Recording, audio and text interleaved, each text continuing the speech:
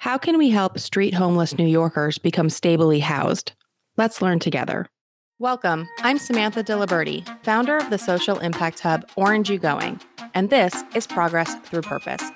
Progress Through Purpose helps you discover issues you're passionate about, like the environment, social equality, affordable housing, and more, and makes it easy for you to affect change while connecting with like-minded New Yorkers in person. Learn from experts working on the vital issues impacting the largest city in the U.S. and hear the solutions they propose. Then meet us in person. Join the OG Squad, a community of changemakers who meet to affect change together. Build new friendships, expand your network, and advance your career through civic engagement, all while uplifting our city. Learn more about the movement at orangeyougoing.com. Hey, OG Squad, thanks so much for tuning in. Today, we're joined by Amie Pospisil, Chief Operating Officer of the nonprofit Breaking Ground. Amie joined Breaking Ground in 2008 to develop and manage the organization's extensive street outreach programs for chronically homeless New Yorkers. Today, she's responsible for the operation of nearly 500 units of transitional housing, the Queens Drop-In Center, nearly 5,000 units of permanent, supportive, and affordable housing, and a host of social service programs and more. Amie, welcome. Thank you so much for joining us. Thanks for having me. So can you start by sharing what's unique about Breaking Ground? What's your organization's mission, and how do you set out to accomplish it? Sure. So Breaking Ground's mission is to strengthen individuals, families, and communities by developing and sustaining exceptional, supportive, and affordable housing, as well as programs for homeless and other vulnerable New Yorkers, which actually I think, the continuum that we offer from development and operation of permanent, supportive, and affordable housing, as well as the supportive services, really offers a continuum of care that is unique. And this continuum of services that we offer is rooted in harm reduction and housing first philosophies that help people escape the trauma and cycle of homelessness. Starting with our street to home outreach programs, which operate 24/7 in Brooklyn, Queens, and Midtown Manhattan, we engage with people who are living unsheltered and not utilizing the traditional shelter system, and we connect them with transitional and permanent housing. Along the way, we also provide a full range of case management, behavioral health services, primary care, and more directly to people on the street where they're living. And core to our work is establishing a foundation of trust and rapport and eliminating as many barriers as possible to accessing housing. For many of the folks, our safe haven transitional housing programs are an optional interim step while they continue their journey to permanent housing. And these low barrier alternatives to traditional shelter have robust on-site services and programming, 3 meals a day, and 24/7 security. People can access healthcare services there as well. And then at the other end of our continuum is our permanent supportive housing. And many of the people who move into our permanent supportive housing were first engaged by our very own street outreach programs and often spent time in our transitional housing.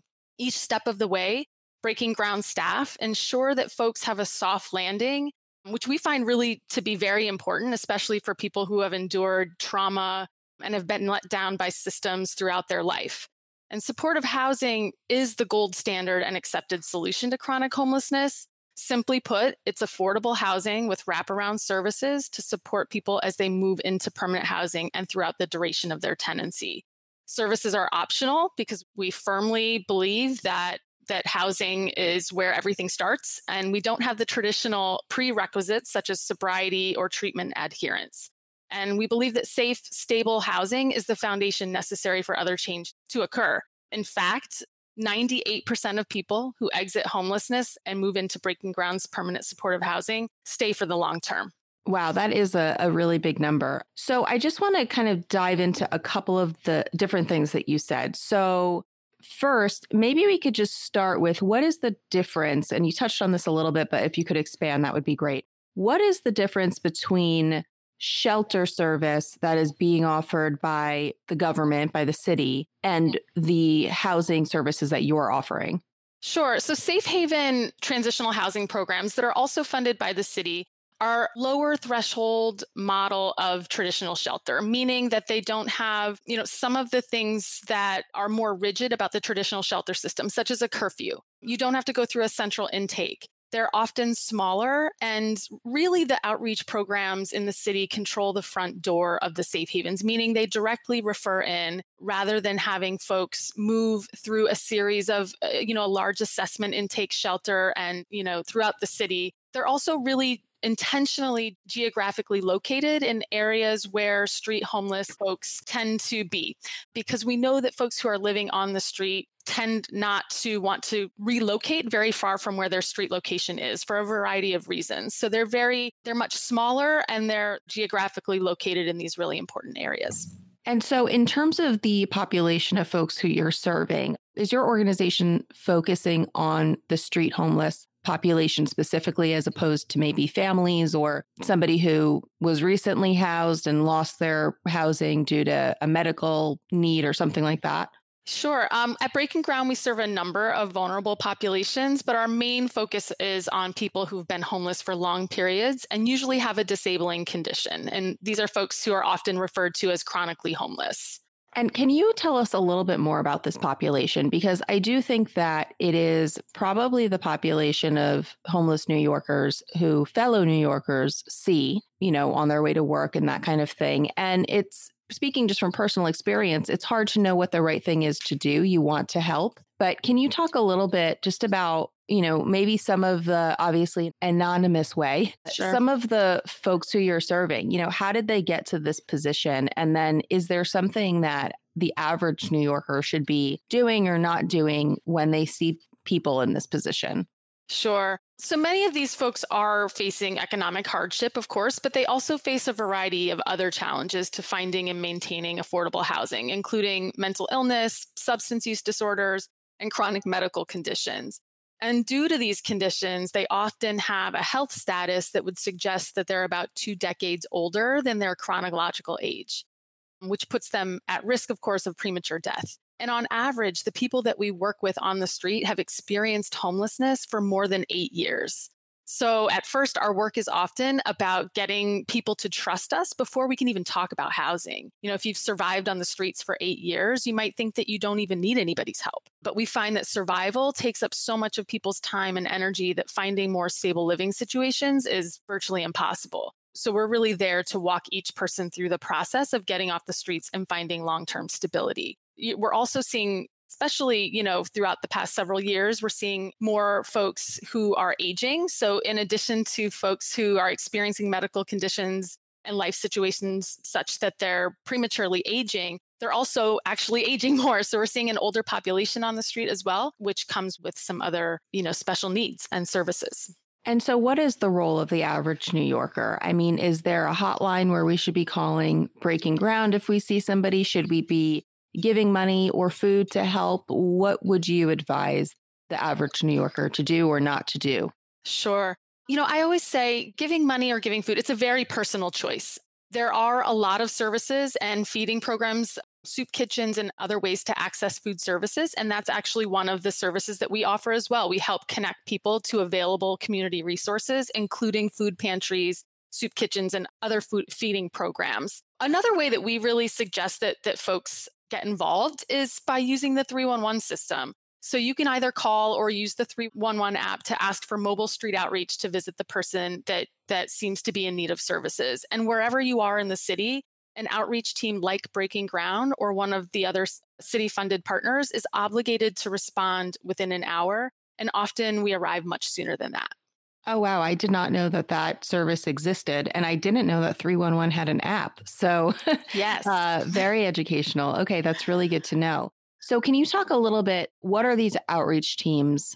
What do they do? I guess just how do they function, and what are their special skills that makes them equipped to interface with these homeless New Yorkers? And you mentioned also that there's this need to build trust. How does that happen? Sure. So our street outreach programs and teams are going out onto the street, engaging with people who are not otherwise engaged in services, right? And the services that we offer are completely optional. It's not illegal to be homeless in New York City. So our work really is about engaging people and earning that trust and rapport so that they trust us enough to connect them to other services. These are folks who have often been let down by so many systems throughout their life. They've experienced trauma both before their homeless episode or during, for sure. And so folks, are not always going to be trusting immediately. And so we really spend a lot of time building that trust and rapport and weave in conversations related to housing and services all along the way. So the most important thing that we do at the very first is ask people what they want and what they need. And they might find that something, who knows, maybe getting a pair of eyeglasses or getting their dental care taken care of might be more important to them in the moment than working on their housing. So we stay with that and we work with them exactly where they're at physically and also in that space of what they're ready to work on. And then we also gradually kind of talk to them about other things that are available. And we find that once we start, to work through some of that, that's really when we can move people along, in the process. And of course, everybody's different. So there are absolutely folks that, we establish that trust and rapport really early on, and other folks it takes longer and it can kind of go back and forth. So the work that our outreach teams are doing is really about persistent engagement and not giving up. Even if the first interaction, somebody's not interested in working with us, we try and we try again in a really respectful but persistent way. And our teams include staff on the very front lines who are engaging with people 24/7 out on the street, as well as case management staff who are bringing an array of social services and case management services like benefits assistance and gaining their income and their identification, connecting them to mental health and primary care services, substance use services, if that's something that they want to work on, and kind of anything else along the way. And we also have licensed social workers in our program. And we bring psychiatry and street medicine services out to the street. Something you said really struck me, and I wanted to dive into it a little bit more, even though it's not exactly on topic. You said that it is not illegal to be homeless in New York City. And I guess my question is it illegal in other cities to be homeless? And is that something that is even a thing? Yeah, sure. I mean, other municipalities throughout the country have different local laws or different regulations that, don't allow people to sleep in public spaces, for example. And so they criminalize certain homeless behavior. And in New York, that's not what we've done. So it's a really, we find that the most helpful thing that we can do is, again, engage with people, earn that trust and rapport, and offer them an alternative that's attractive and available to them. So that safe haven model that I mentioned, that didn't exist years ago. It's a model, I don't know, maybe over the last 15 years has really kind of blown up as a gold standard model for transitional housing for chronically street homeless people. Because even in a city like New York, where we had a right to shelter, these folks weren't utilizing it because it wasn't something that worked for them. So we really believe that our job in the outreach programs is to find solutions that really, really work for street homeless people and then eliminate as many barriers as possible for them to access it. So can we dive in a little bit to the different definitions to make sure we're tracking? So you've mentioned, and I'm going to probably forget some of them, but transitional housing, affordable housing, supportive housing, safe havens. I don't know if that's different in some way. And then right to shelter, which I'm assuming is through a government system, a government shelter. Can you just break down what those are? What are the differences? Sure. So the right to shelter in New York City, that really came out of a consent decree from the 80s where there was a suit brought against the city, and they're required since then to provide shelter for everybody. Any person who is in need of a shelter bed, they have to provide that capacity. Legally, the city has to provide that capacity. We're one of the very few municipalities around the country that have that right to shelter. So we have a large shelter system in New York, and we have some centralized ways of accessing that. There's a main point of intake for single adult men, a couple of points of intake for single adult women, for adult families, and families with children. It's kind of broken down into these different buckets. That traditional shelter system works for a lot of people. The folks that it doesn't work so well for are people who've been living on the street for a really long time, people that we're calling chronically street homeless people. And as I mentioned earlier, the folks that we're working with at Breaking Ground on the street have an average length of homelessness of about 8 to 8.5 years. So those are the folks that we're talking about who are living on the street and not utilizing that traditional system. And the safe haven model of transitional housing is just an alternative to the traditional shelter. So it still is a type of shelter, but we call it safe haven transitional housing so that we distinguish it from the traditional shelter that many people know, and folks on the street, many of them may have tried it over the years and it didn't work out for them. So we wanted to make sure that they understood, as we're talking with folks on the street, that this is a different model and an alternative for them. And so that model, that transitional shelter model, that is the one, for example, that doesn't have curfews and all of those different intake requirements. That's correct. Okay, Yeah. that's helpful. And then, so you offer that shelter system, but then you also offer supportive housing, permanent supportive housing. What is permanent supportive affordable housing? So, what is your definition of affordable housing? Sure. There are a lot of ways to define affordable housing, but at its most basic, housing is affordable when, after paying your rent or your mortgage every month, you have enough left over to take care of the rest of your basic needs. You can't afford healthy food, education, and healthcare if you can't afford the rent.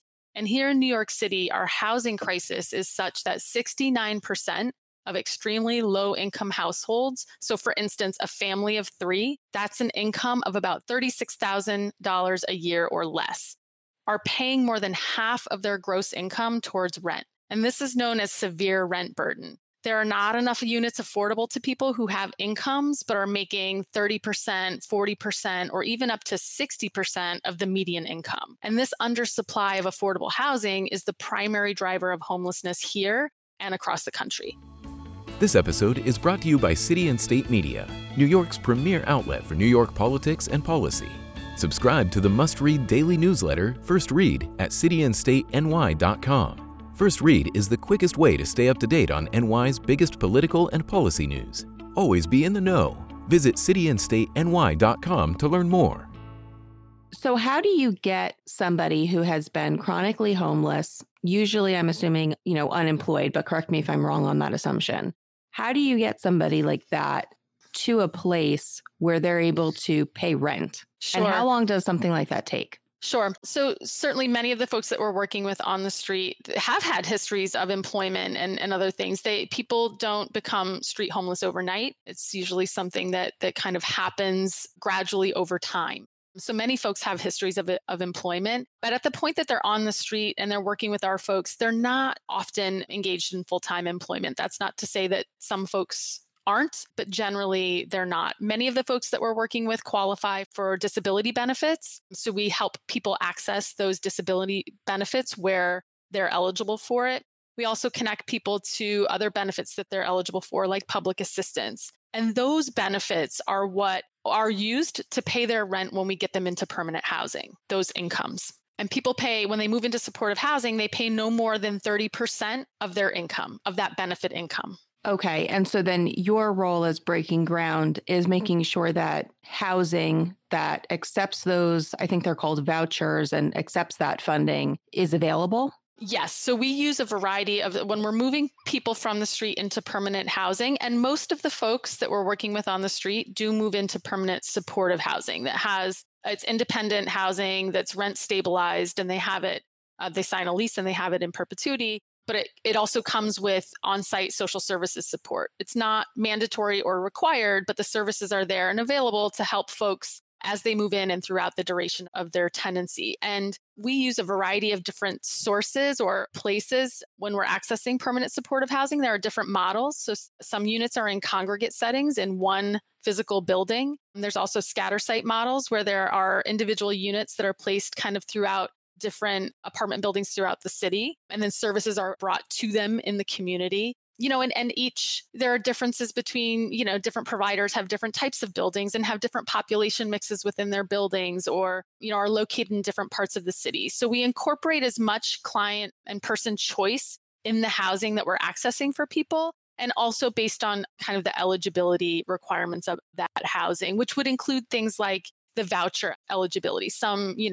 The supportive housing funding is very complicated in New York City, but there are different eligibility requirements that come with kind of the way that the buildings are subsidized and built. So I have a lot of questions because of Breaking Ground's developer background. And we hear this conversation about affordable housing all the time, right? It's like front page news constantly. So a couple of questions, and I'm just going to give them all to you at one time. So one, does Breaking Ground do any advocacy work around affordable housing and what you all think the best model is?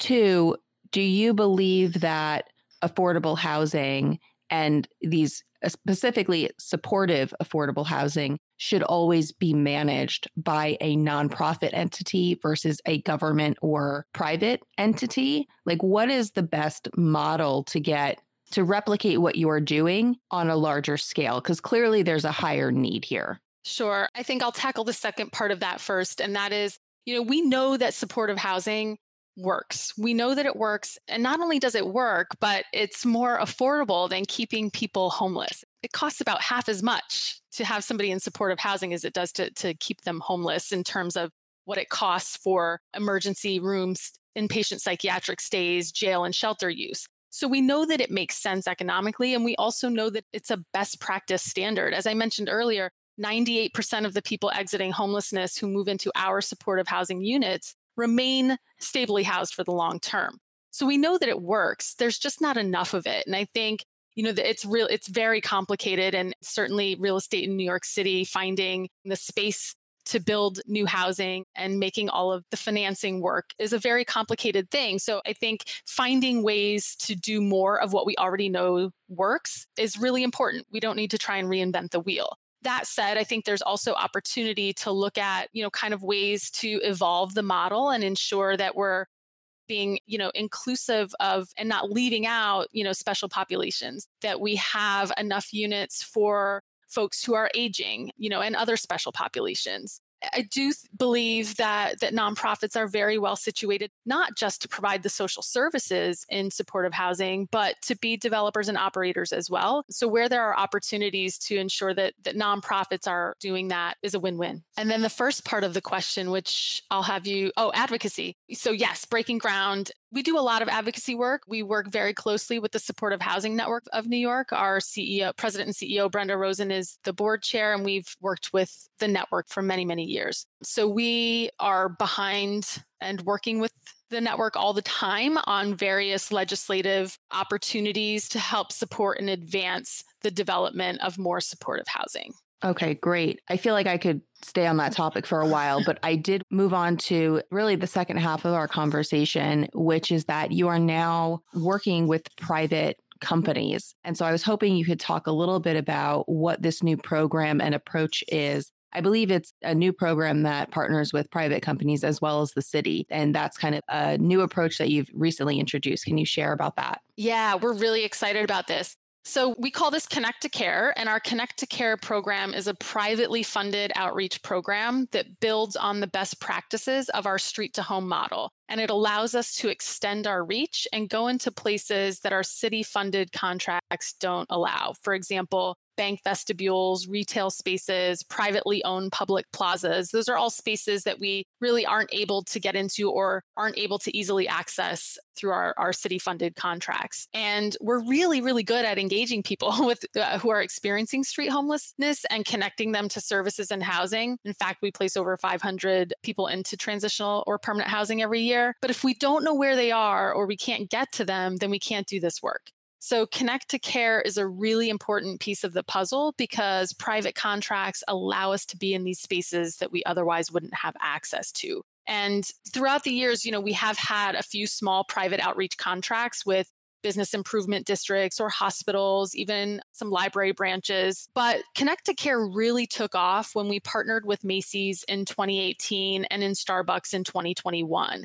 And these initiatives allowed us to go into the Macy's store and into different Starbucks locations and engage with people who were flying under the radar and being, not being served or being underserved by existing outreach programs, and in instances where someone was connected with an outreach program already, our approach with Connect to Care helped to expedite their connection to services and housing. So what we saw over a 12-month period about a year or so ago is that our Connect to Care programs helped people access services and housing 3 times as fast. We served at least 200 people who were otherwise unknown and not being served by existing programs.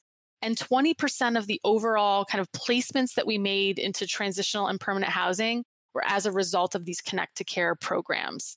Another really critical component of Connect to Care is the training and education that we provide for the companies that we contract with. We have a really robust curriculum that includes foundational information on the causes, size, and scope and solutions to homelessness. And we offer courses in de-escalation and crisis response, harm reduction, and more. So not only are employees of these companies receiving concrete tools and resources, but they're also broadening their perspectives and deepening their understanding of homelessness, which I think, leads to a more compassionate society in general and a sense of personal and collective responsibility for helping to solve the issue. So we're super, super excited now through the Homeless Assistance Fund, which is coordinated by the Partnership for New York City. We have an unprecedented opportunity for the private sector to be a tangible part of this solution. This new initiative, the Homeless Assistance Fund, is an $8 million investment from over 60 companies that will allow us to deploy our Connect to Care program in 7 sectors of high density in Midtown Manhattan, downtown Manhattan, and in downtown Brooklyn, where we'll be bringing our services to private and semi-private spaces, in addition to some of the high density public spaces in those areas as well. And we'll have upwards of 90 staff who are going to be a part of this initiative. And we're launching right now. So they're going to be hitting the streets later this month as we launch the program. Wow, that is really, really exciting. So I just want to take a step back and level set on the system before and kind of what you're tapping into to make sure that listeners are truly following. So New York City, and again, correct me if I'm wrong on any of this, but New York City contracts with organizations like Breaking Ground across the 5 boroughs to provide outreach services. However, there's a limit to what you're able to do through those city-funded contracts because you cannot enter private spaces. Your social workers cannot go into a private space like a bank vestibule or a Starbucks under that model. Is that correct? That's correct.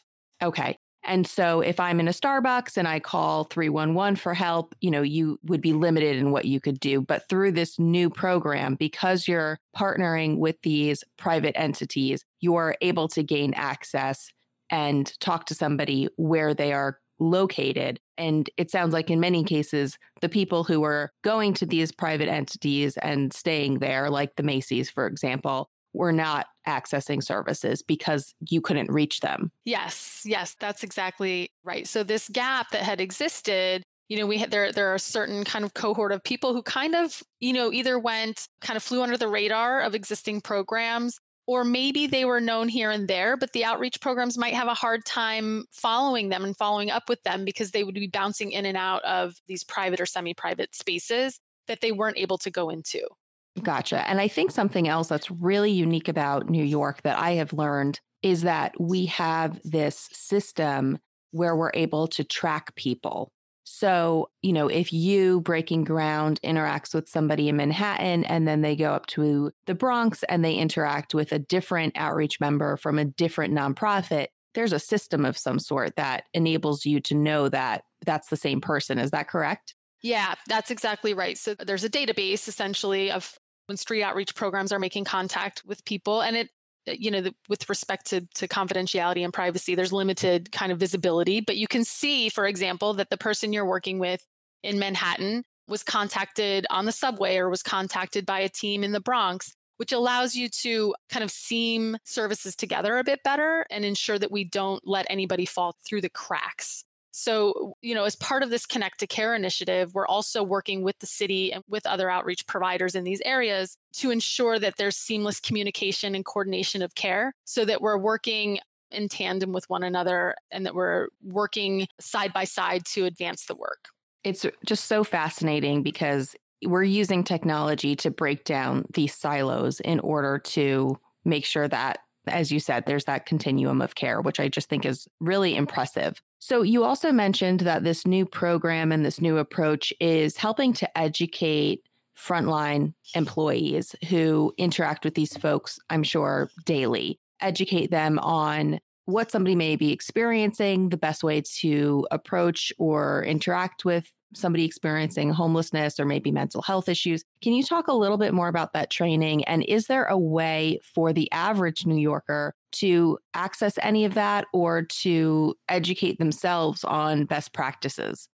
Absolutely. So we find it to be really important as we're working with these various companies and their employees to both give them some tangible resources and tools. So by way of, crisis intervention or de-escalation, if they see a situation that might be, kind of escalating, that they have tangible tools in how to respond and that they know exactly who to call if they do see somebody that's that needs help and how to access those services. But what's also really important is sort of some of this other foundational information related to the causes of homelessness, the size, the scope, the landscape of homelessness in New York City and what this looks like and what it means and how we got here and the services that are available, as well as helping people have a bit of some visibility into how all of these services and systems work. Because to the average person, if you walk by a person experiencing homelessness on the street and you see them today and then you see them again tomorrow and you see them next week and you see them next month, you may think that nothing is being done. When actually behind the scenes, there's a lot that's happening, but it doesn't happen overnight. Typically, making the, kind of moving somebody from the street inside can take time. And so this is really helping to inform and kind of demystify what this is all about. And in terms of the general public accessing, well, we'll have to stay tuned for that, Sam. We'll see. I'm already making asks. Yeah, right now, our curriculum is available through these contracts. So with the companies that we're contracting with. Okay, great. So as we wrap up, what is your call to action for listeners and how can they get involved and support the work of Breaking Ground? Yeah. So supportive housing is an idea that was born in New York City. And today the city and state remain the leader nationally in the development of this key resource for people who have struggled to maintain housing on their own. And despite this success, communities across the city continue to say no to supportive housing when projects are proposed in their neighborhoods. So we always encourage folks to make your voice heard in support of these projects wherever they're being developed. We need every neighborhood to say yes and to welcome new supportive housing. Go to your community board meetings, join public hearings, and speak up in support. Unfortunately, the loudest voices seem to be in opposition these days. And another way to be involved, as I mentioned earlier, is using the 311 system if you see somebody experiencing homelessness in need of services. And you can either call or use the 311 app to ensure that an outreach program is sent. And then, of course, please visit our website, breakingground.org, to learn more about our programs in housing and get the latest news on what we're up to and where we are in the city and find ways to get involved and donate to support our work. And can I ask, are the outreach workers who work with Breaking Ground, are they identifiable in any way like a police officer is? Do they wear anything that? Yeah, we're branded. Yep, we're branded with Breaking Ground logos on our gear. So our city-funded outreach programs all have Breaking Ground gear. You may have seen some of our vehicles driving around the city. Here, particularly in Brooklyn, we're noticed a lot. We take up a lot of parking in Williamsburg, but you'll see our branded vehicles and our staff are branded. And the Connect to Care program, everybody will be wearing bright green, impossible to not see us, shirts with Breaking Ground logos. Is it appropriate, of course, when they're not working with a client, is it appropriate for us to say thank you for what they do? Oh, that would be wonderful. That would be wonderful. They work tirelessly, and the work that our outreach staff do is truly heroic. So that would be wonderful. That's great. And then last question is, if there's anyone listening who's part of a business who maybe is not yet involved with this Connect to Care program, is there a way for them to share more information with their business and potentially get looped in? Sure. I think the best thing would probably be to send an inquiry through our website to our info email address, which is located on our website, and we'll ensure that somebody connects with them to give them more information about the program. Great. Well, and I'll also just say to listeners, on orangeyougoing.com, we do feature community board events and meetings. So if you're interested in learning more about how you can stay on top of those, please visit orangeyougoing.com. Amie, thank you so much for your time. This was a really robust conversation. I learned a lot. I'm downloading the 311 app right away. And thank you so much for all that you and your team do. Thank you so much. Thanks for having me. Get the most of Orange You Going, New York's social impact hub. When you join the OG Squad for free, you receive event notifications curated to your interests. Never miss a change-making event. Aren't you going to be there? Are you hosting a social impact event? Post it for free on orangeyougoing.com to reach the most engaged New Yorkers. When you post with us, we promote it to our email list of nearly 10,000 subscribers across social media and on orangeyougoing.com. Let's engage New Yorkers together.